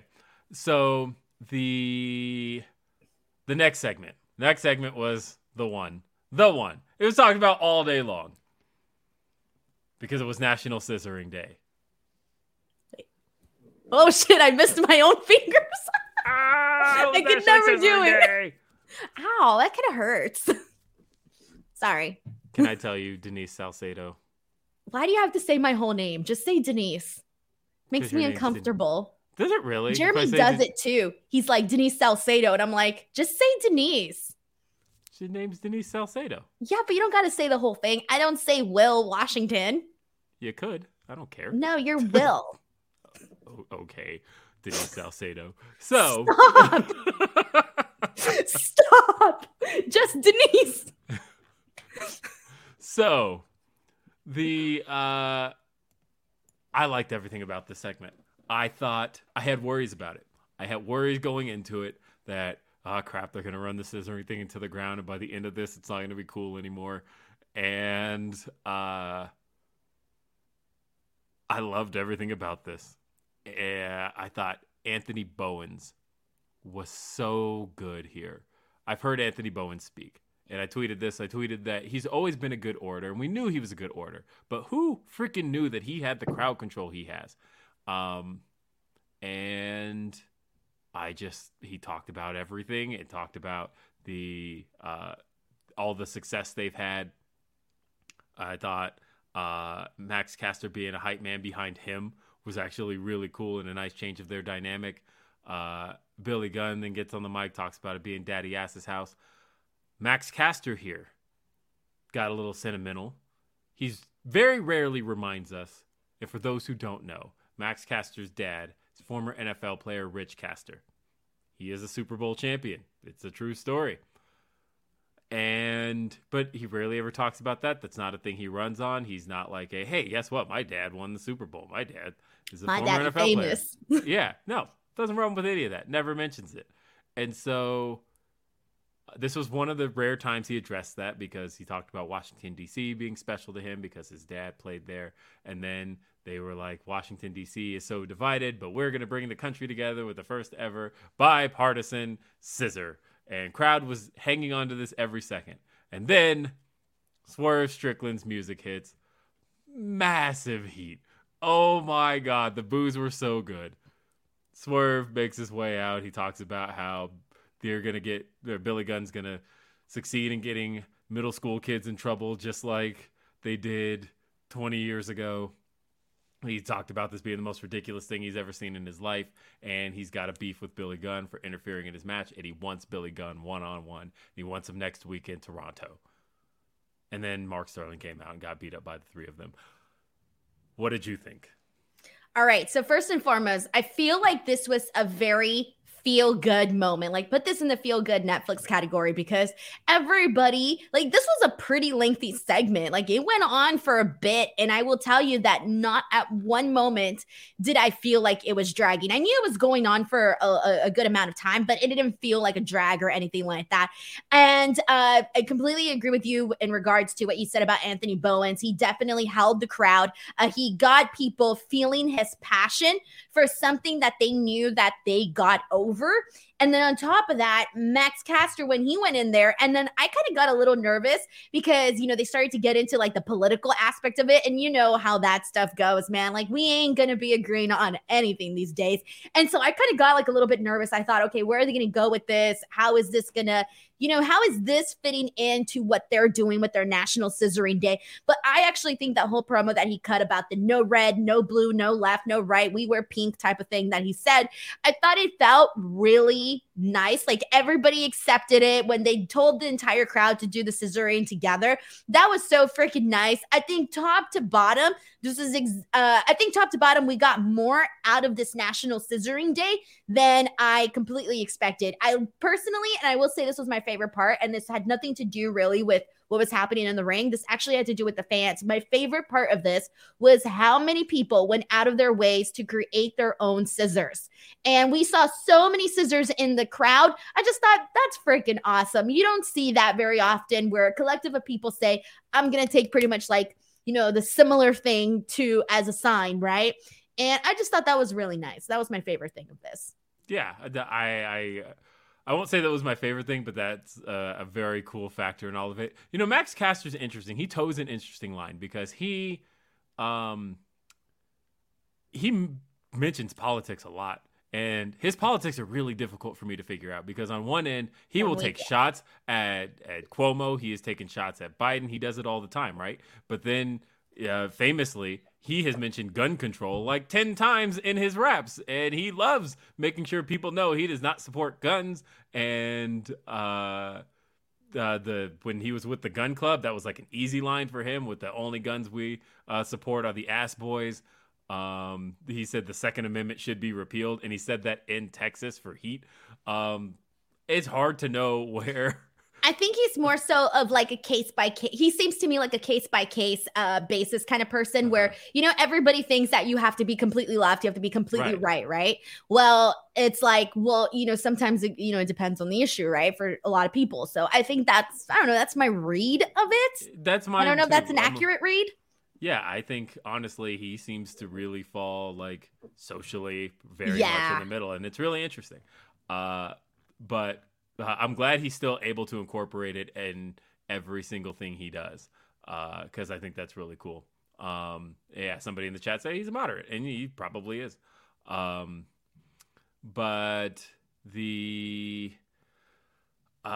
what else? So, yeah, I thought Swerve here was great. I always think Swerve was great, of course. But I thought he was great. Moment for him to get some good heat. He got good heat. He's been getting great heat lately. And his facial expressions with all of it have been great. I think that he's really leapfrogging a lot of people as the next up-and-coming heel in AEW. Couple more things to talk about. There was Rush versus Adam Page. It was a match. It was good, but it was... And I think I had the same feelings for this one as I did with Darby and Jay Lethal. I was expecting a little bit more from this one, but it was still fine nonetheless. It just really wasn't that much you've just seen better from both guys. Yeah. But this was really to set up things that happened afterwards, which was Adam Page confronted by Jon Moxley. This is really one of the last, hasn't happened in AEW matches left of the major ones from day one. Just kind of crazy. When he said it too, I was like, oh yeah. Yeah, no, they have only been in the ring together 2 times. The first was on the 3rd episode of Dynamite in the tag match, which was him and Pac. It was Moxley and Pac versus Hangman and Kenny.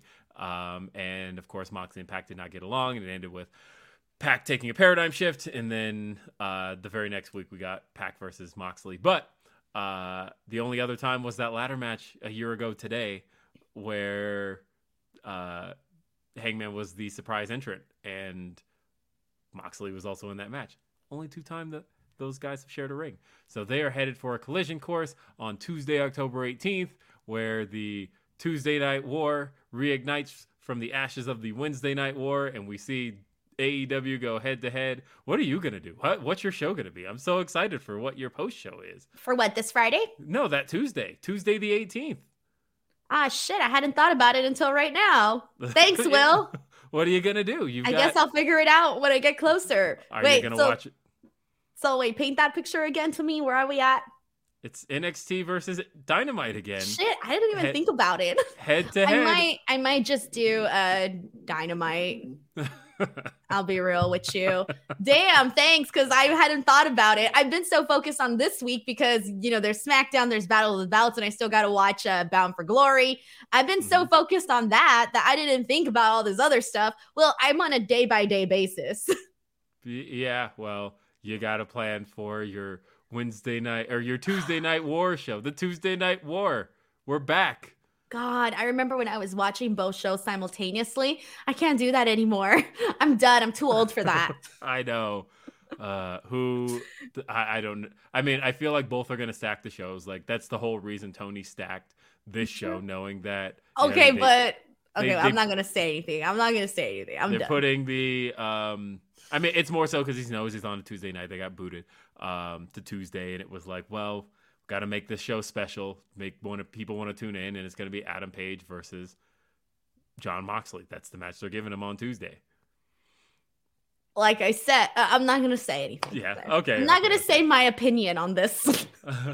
We had Luchasaurus. I wasn't expecting to be that. Luchasaurus squashed Fuego, but it was more about the after promo from Jungle Boy. As a matter of fact, I saw somebody point out that this show was really a love letter to the Four Pillars, and that we saw, the opening match saw MJF get the victory. Darby Allin got a victory against Jay Lethal.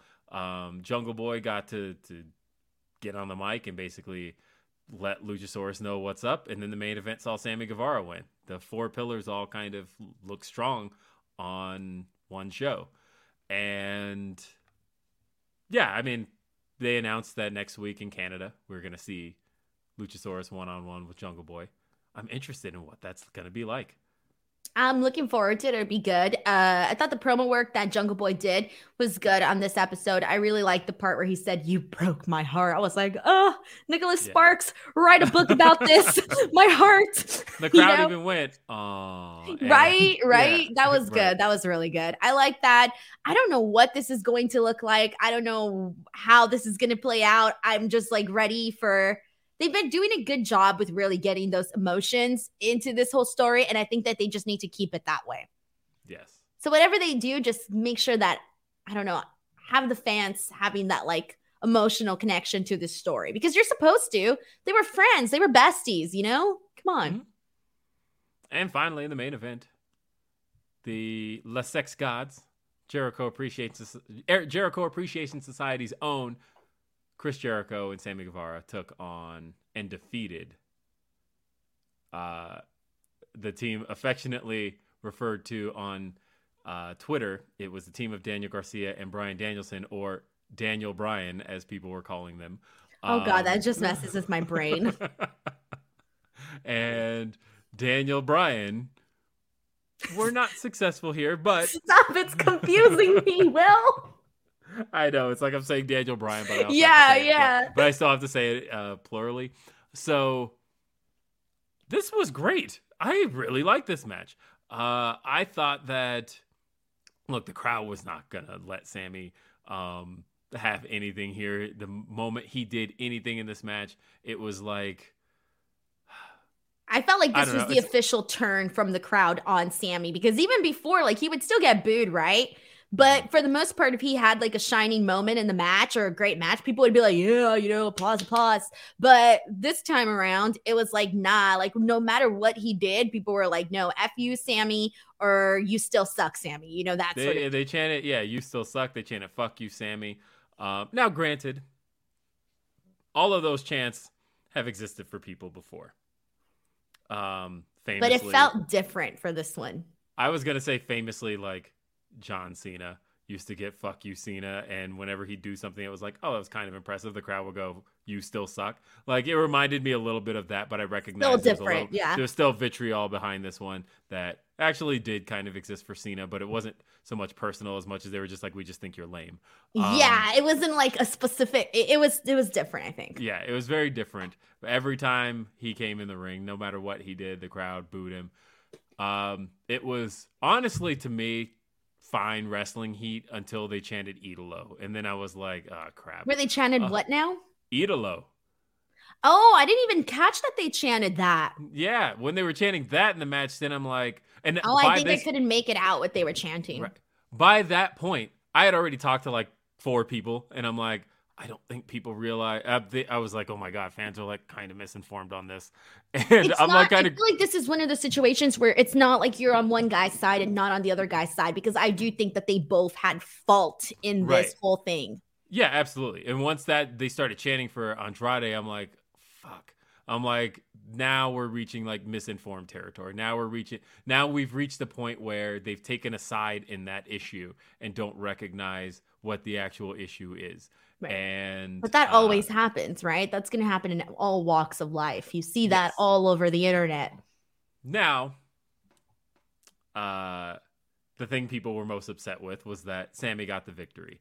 Sammy not only got the victory, but he was hoisted up by the Jericho Appreciation Society after Jericho clocked Daniel Garcia with the belt. It seemed Daniel Garcia had a great showing here. I thought he looked like $1 million taking all of Sammy's flurry of offense, and ultimately almost had it. But Jericho broke the code of honor again. He cheated, used the belt as a weapon, and then looked on in disappointment at Daniel Garcia on the ground as Jericho Appreciation Society hoisted up Sammy Guevara, Jericho's original protege.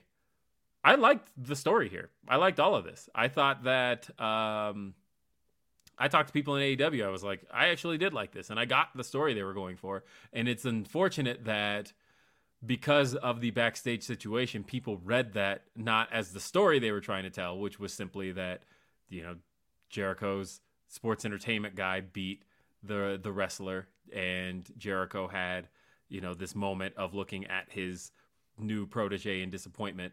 They just saw it as, oh, look, Sammy's being rewarded. I didn't think that at all. And obviously without that finish, you can't tell that story. So therefore, because I saw people saying, oh, they could have changed the match to Jake Hager. How do you change this to Jake Hager? If you change this to Jake Hager, you don't have this match.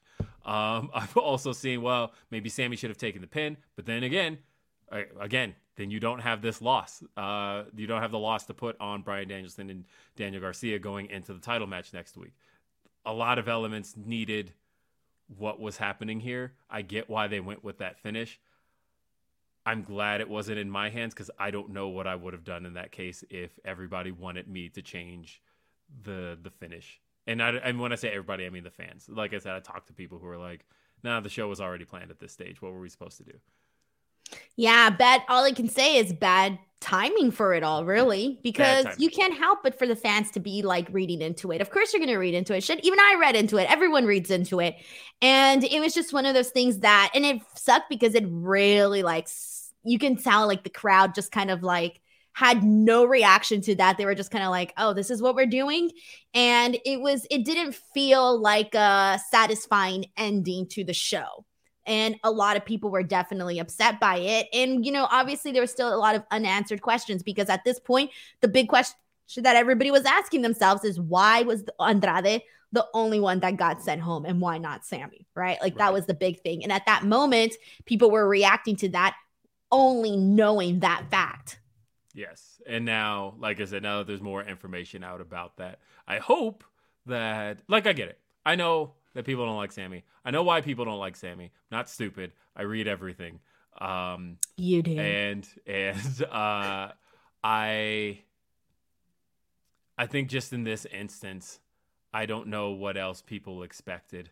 But of course, that's not knowing all the details. I guess with the details you got, which, TMZ, and the word going around right now is that the TMZ story came from Andrade's camp. So, of course, it's not necessarily. Yeah, because it was totally different. Based on what we got from TMZ, it didn't make any sense at all to be like, oh, well, Sammy was the one that did this, and that, but Andrade was the one that got sent home. Yeah. So it wasn't making sense. And that's all we had at the moment.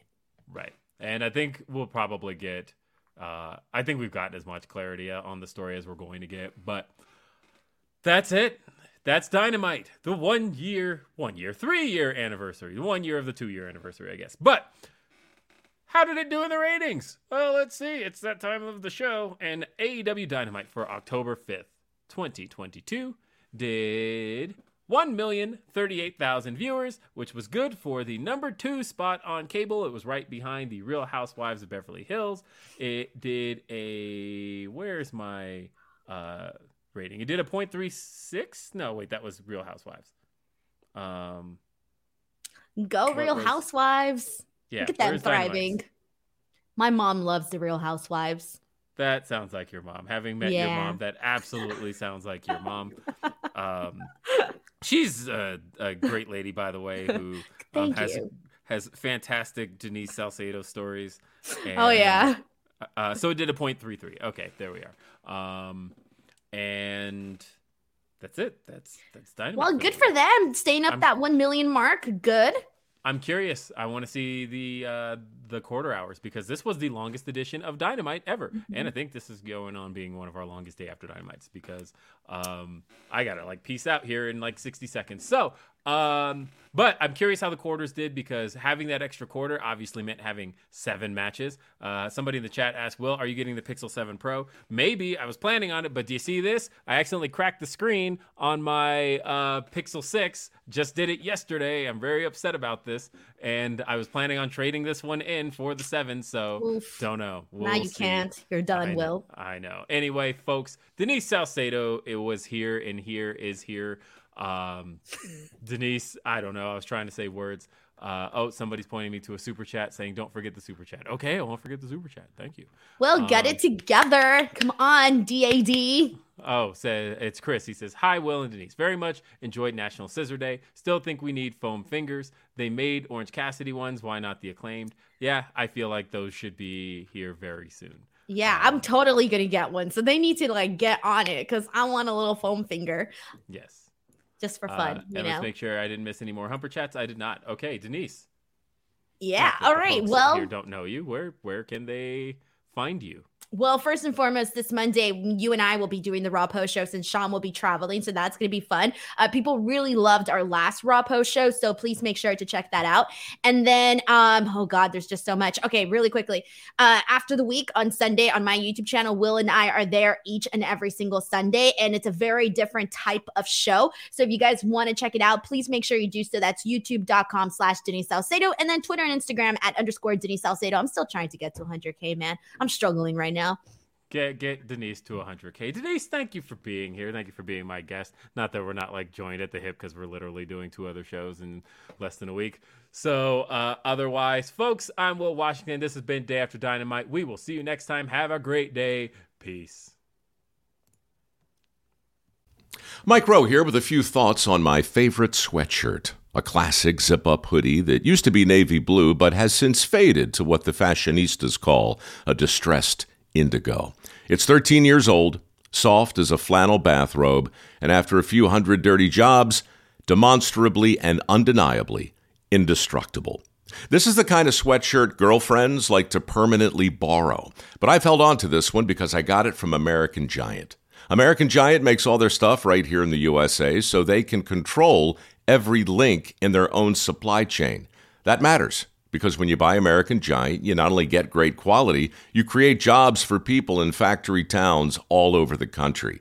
No pressure, but if you give a damn about the business of making things in America, you got to support the companies who are doing it right. Go to american-giant.com/Mike to get 20% off your first order. That's american-giant.com/Mike.